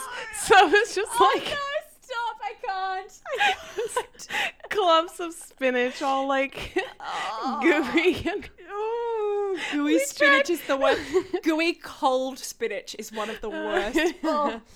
Oh, gross. Sorry. Suffice to say, we didn't finish it. We didn't eat it. It was a wasted amount of money, and it was sad. Yeah. We did not succeed in our creative endeavor. But, you learn lessons, and, it's kind of fulfilling in itself to kind of experiment in the moment. Yeah. Yeah. I have 2 resources for anyone who wants to see creativity gone wrong. DeviantArt and Wattpad. Interesting. Do with that information how you may. DeviantArt. I remember that from the day. I haven't been on that one in a long time. That's where people would post drawings of their fantasies and such. Oh, rip. Mm-hmm. Oh, no. And then Wattpad is just the written version of that. I mean, it's just people writing about their fantasies. Okay. All right. Goodness. Guys, be responsible with your art. This is where I would believe in censorship. No, just kidding. Oh, no. Goodness. Do you think creativity is something that people are born with, or is it a skill that's learned? I think that everyone's born with the desire to create. I think that's a human thing. And I agree. How much you are able to is kind of dependent on your circumstances. And there are people who can suppress their desire. Like, I could imagine a TE Dom being more likely to suppress their desire to be creative than an FI Dom. Like an FI Dom, I can't see them suppressing their need to be creative without hitting the worst depression of their entire life. Whereas with an ENTJ or an ESTJ, I could see them putting off their creative desires for the outcome that they're, or for like, work or whatever. Like, I could see them putting it aside more easily. Yeah. But I don't think that necessarily they are any less creative. Yeah, agreed. So once again, to all you SJs who may have been told you're not creative, you are. We believe in you. My FI need to validate. Anyway. That's it, because the other one's how can you be creative when you're depressed, which we already touched on. Or did you want to add more on that? Just watch Neon Genesis Evangelion and just remind yourself the guy wrote it in the greatest depression of his entire life. There we go. Love that. It's pure inspiration. And then the last question was, is it possible to be better at being creative, and how can you improve it? And I love what you said about nurturing the skill anyway, the self-mastery, the self-discipline. Go out, entertain wherever you get energy, go out, do that, get inspired. We can all be inspired. We've all been inspired. Any more thoughts on that? Believe in yourself. Absolutely. Love that. It's a hard thing to do, but believe that you can believe in yourself. Yeah, that's it. Believe that you have the capacity to believe in yourself. It's a step-by-step process. If you're going to manifest a better life for yourself, you got to start at a level that you can believe. And if you can't believe in yourself being successful, you can believe that one day you can believe that you're successful. Yeah. And there are communities. Go online, find people going through the same sort of stuff that you are. Find the communities on Reddit or YouTube or whatever it is that can understand you, and listen to content like this. That'll inspire you. Yeah. Look at Subscribe. Yeah. Yeah. Do you subscribe to podcasts? I don't know how it works. Yeah, follow this podcast, guys. Okay, follow Or it, give it a yeah. like or a rating. The order in which we're doing this is just all over the place. Okay, so now that we've talked for the timestamp is currently 1 hour and 40 minutes on creativity in general, we've sort of sprinkled in some type stuff there, but I'd like to get to some more type specific questions. There are only 5, so let's see how much we can get through. This is to do with creativity and type specifically. The first question I thought would be good to talk about is, do you think the creative process differs between NESI and SENI, which is the difference between Michelle and I, Michelle being an ENFP and I'm an ESFP. So your number one function is NE and I've got SE. We've kind of touched on it, but did you have any thoughts? Yeah. I'm just like, well, you said that you got the most creative surge after you exploded all your emotion and burned it out through running. And I'm just like, what? Because I think for me, it comes from routine and steadiness and having like that repeated coming back to it and sticking to it. I mean, I do have the same need to TE and like tick the boxes at the beginning of the day, but it literally always looks different from me. Every day looks different. There's no routine. It's kind of just going on the surges of, I think I'm only ever inspired by physically doing something. Wow. Granted, okay, there's exceptions. Like, as I said, the heartbreak, when you go through a breakup, that's like a perpetual thing that's there. The FI just doesn't quit when that happens. Yeah. But yeah, on the day to day, if I'm getting inspired, I need to be up doing something physically. And there's nothing more inspiring to me than like taking a good walk and having the sun shining on my face and dancing. Like, dancing is a huge way that I get out my creativity. But then it becomes hard because like the amount of random sporadic dances that I've just done and come up with, and they're not on record or filmed or anything, they're just expression in the moment and they're creative in their own ways. But yeah, then it's then hard when you do that kind of thing and then the creativity is expressed so you don't put it down in writing or anything. Yeah, but yeah, we have touched on it quite a bit in the podcast. Yeah, the rituals work for me, you know, getting in the zone, having like the same way that I get into writing every time. Yeah. And just kind of sticking to that sort of ritual keeps me more creative. And feel free to leave us, actually there's no comments for podcasts. What am I talking about? Leave us all your comments on her Instagram post.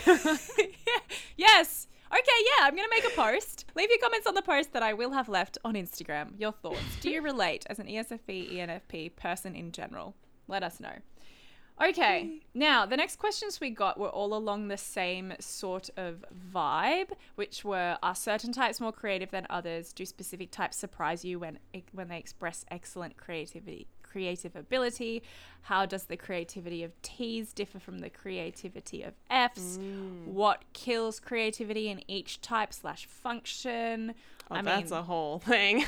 Yeah, so I guess I'll just leave that out there for your thoughts, Michelle. Well, we've already said quite a few times, creativity is really, it's, all types can do it. But I do think that there's some interest between TI and FI in creativity versus like FE and TE in your creativity.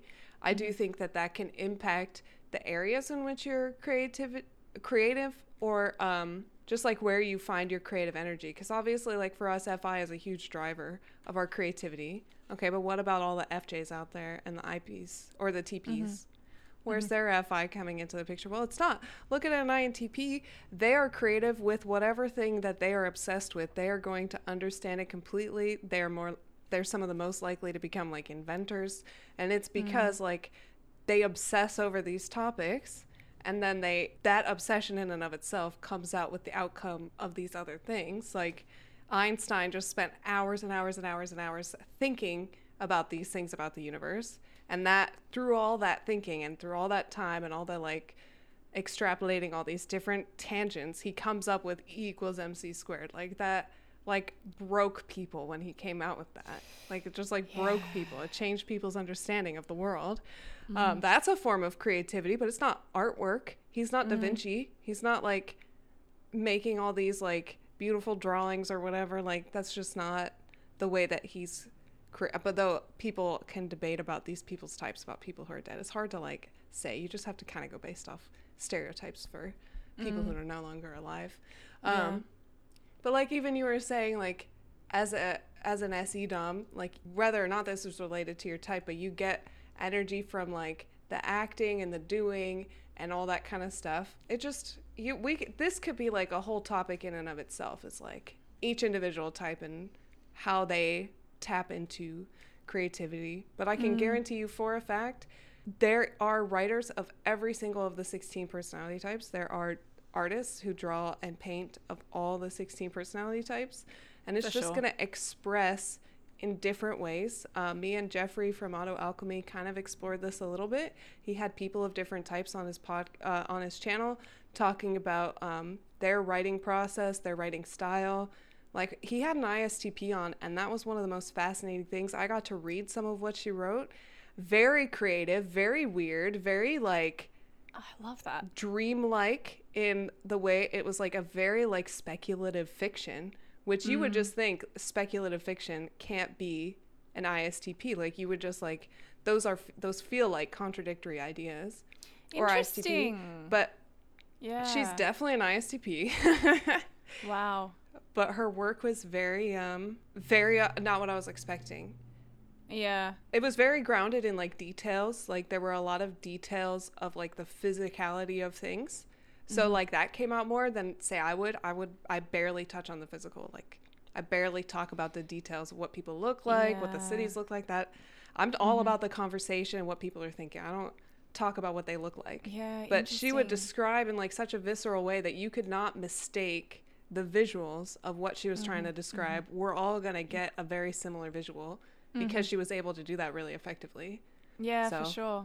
That's interesting. I've just thought of a difference between SE and NE creativity. I have an ISTP friend who's an artist, and his artwork is very detailed, like to the last detail. And we were chatting about creativity, and I think we realized together that with SE we kind of need to have some kind of reference point of something we've experienced in the world first, in the sense data, in order to create it. I mean, my stuff is an example. Like I was saying, the YouTube videos that I create are largely based on interactions that I've witnessed in the flesh, or people I know. I had a vibe that might be the case. Yeah, no, for sure. Yeah, and I mean, some of it, because of so many of the patterns that I've built with that inferior NI when it comes to Myers-Briggs and relationships, because I've been observing relationships my entire life, and I've really thought about them for years and years and been nuancing my understanding of them. But it's based on experience that I've come up with these patterns that I'm able to sort of present them in a kind of accurate way, or a way that others can relate to really easily. But if you were to ask me to create art based on something I have never experienced or have no reference points for, I wouldn't be able to do it. And my ISTP friend was saying the same thing. So I think that's probably an SE. Like unless there'd be exceptions, like if you're an SE artist and I was going to say, like, if you've done enough of the same kind of art that you could come up with it on the spot. But then again, you're still using that reference point of you having done it before. So, yeah, that would be a huge one, because you say yours is so imaginative. Mine, I don't know. I'm trying to think. Because ours is no less imaginative. It's an interesting distinction that I wouldn't want to misrepresent. Mine comes from thinking a lot. It comes from a lot of thinking. Right. I feel like having a reference point definitely helps, but it could also be distracting. Because you might try to reference it too much, and then it's not unique. Interesting. One thing I try very hard not to do is make any of my characters like somebody I know. Which is a cliche that writers write about people they know. That is something I actively avoid. I write characters. They are not people. They are not anyone that you know. They are their own selves. And I create their whole lives for them. I know pretty much all the details of their lives. We've just found a huge difference, I think, because I'm basing everything, I guess it's that NI, like I consider it better. Like if the poetry that I wrote after I went through my breakup, like to me it was better if it hit on the exact nuance of the exact experience with that person. Like that was more accurate art to me. And it wasn't about it was unique because it was based on my own personal unique relationship with this person, but it was based on a very real sense data point.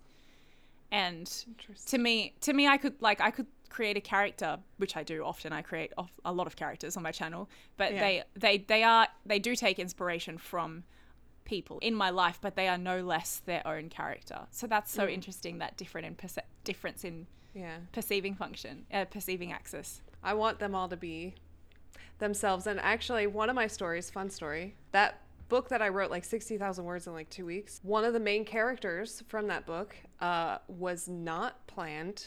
She just showed up in the opening scene. She was sitting there looking at her nails, being like completely aloof, and then she became a main character.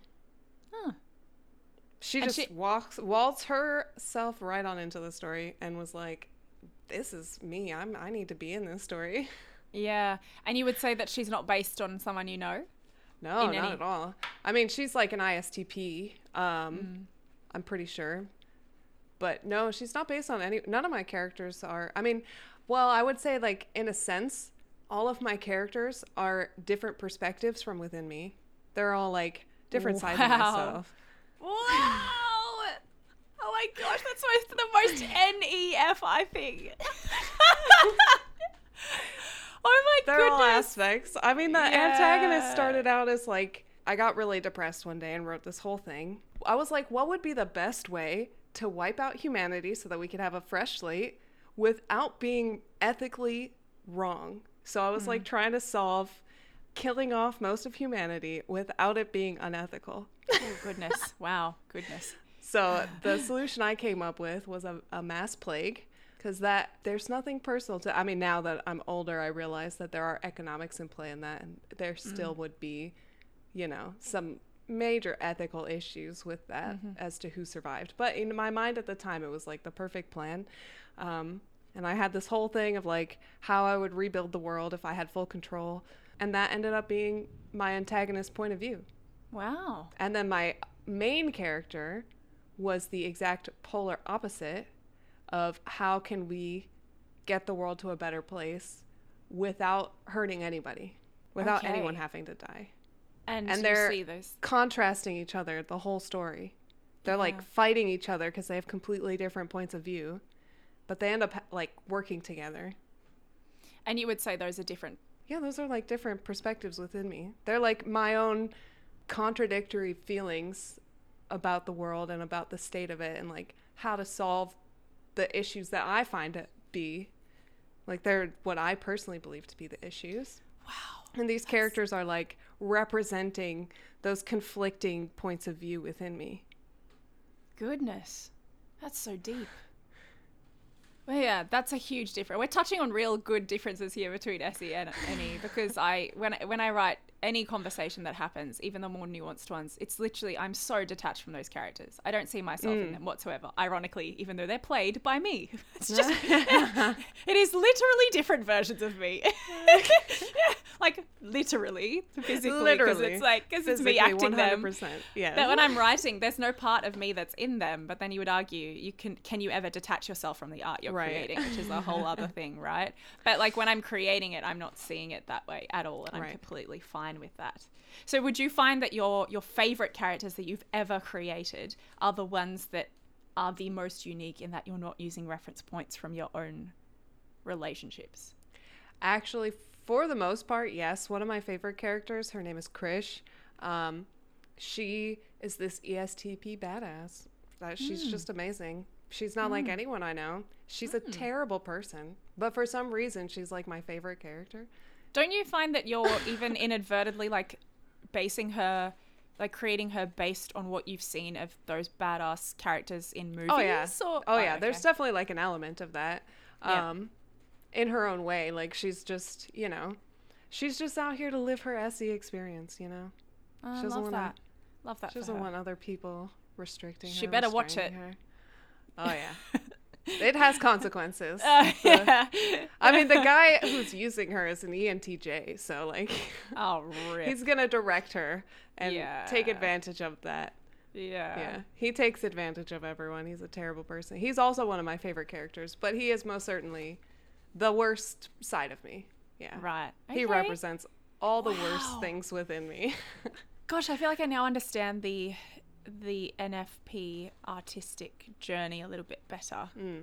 I've always considered art to be communication. That's all it is. It's all just a form of communication.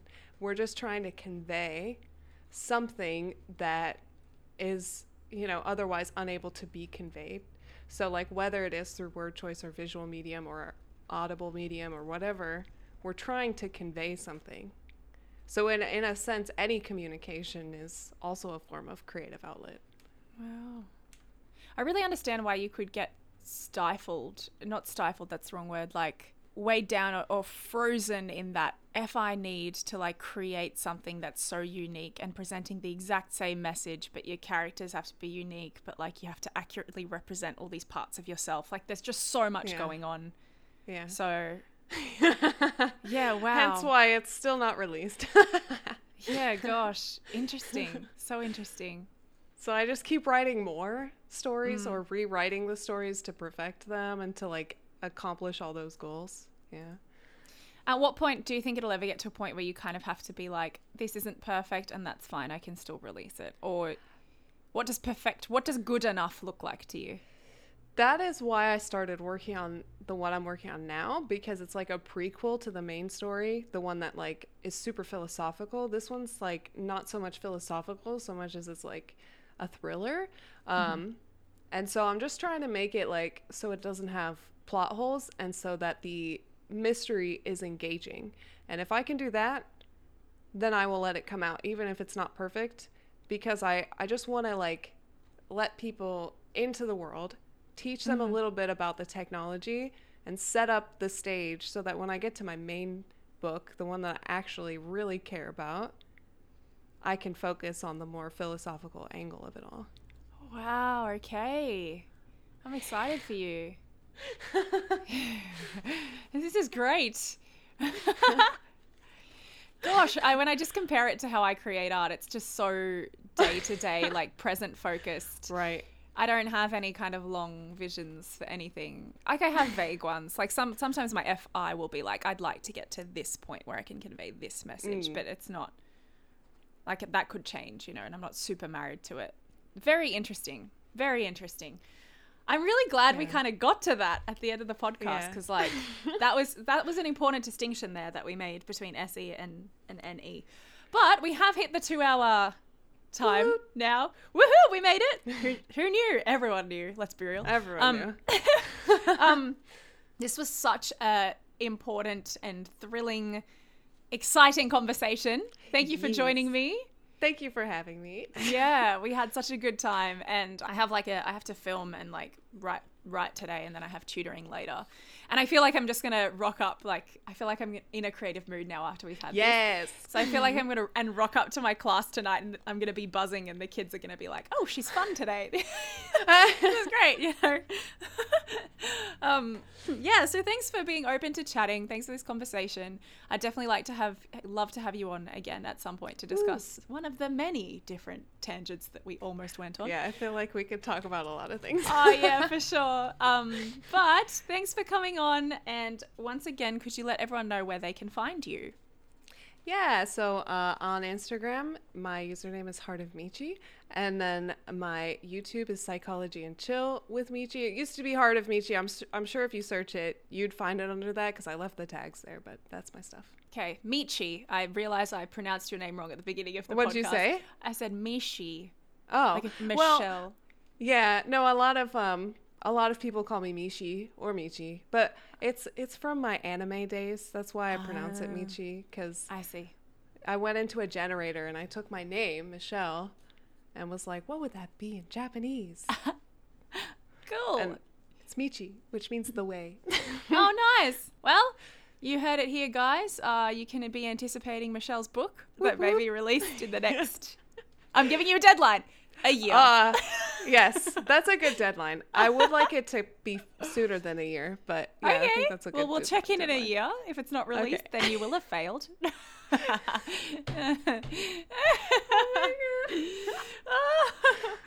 And I hope that we've been able to inspire some of you guys in your creative journey in this episode. Any final thoughts before we wrap it up? Yeah, just, look at your definition of creativity and ask yourself, are you restraining yourself with your definition? Love it. Beautiful. Good note to end on. We did bring it to an NI Gold Nugget. Yes. Love it. How good. All right, guys. Thanks for joining. Bye.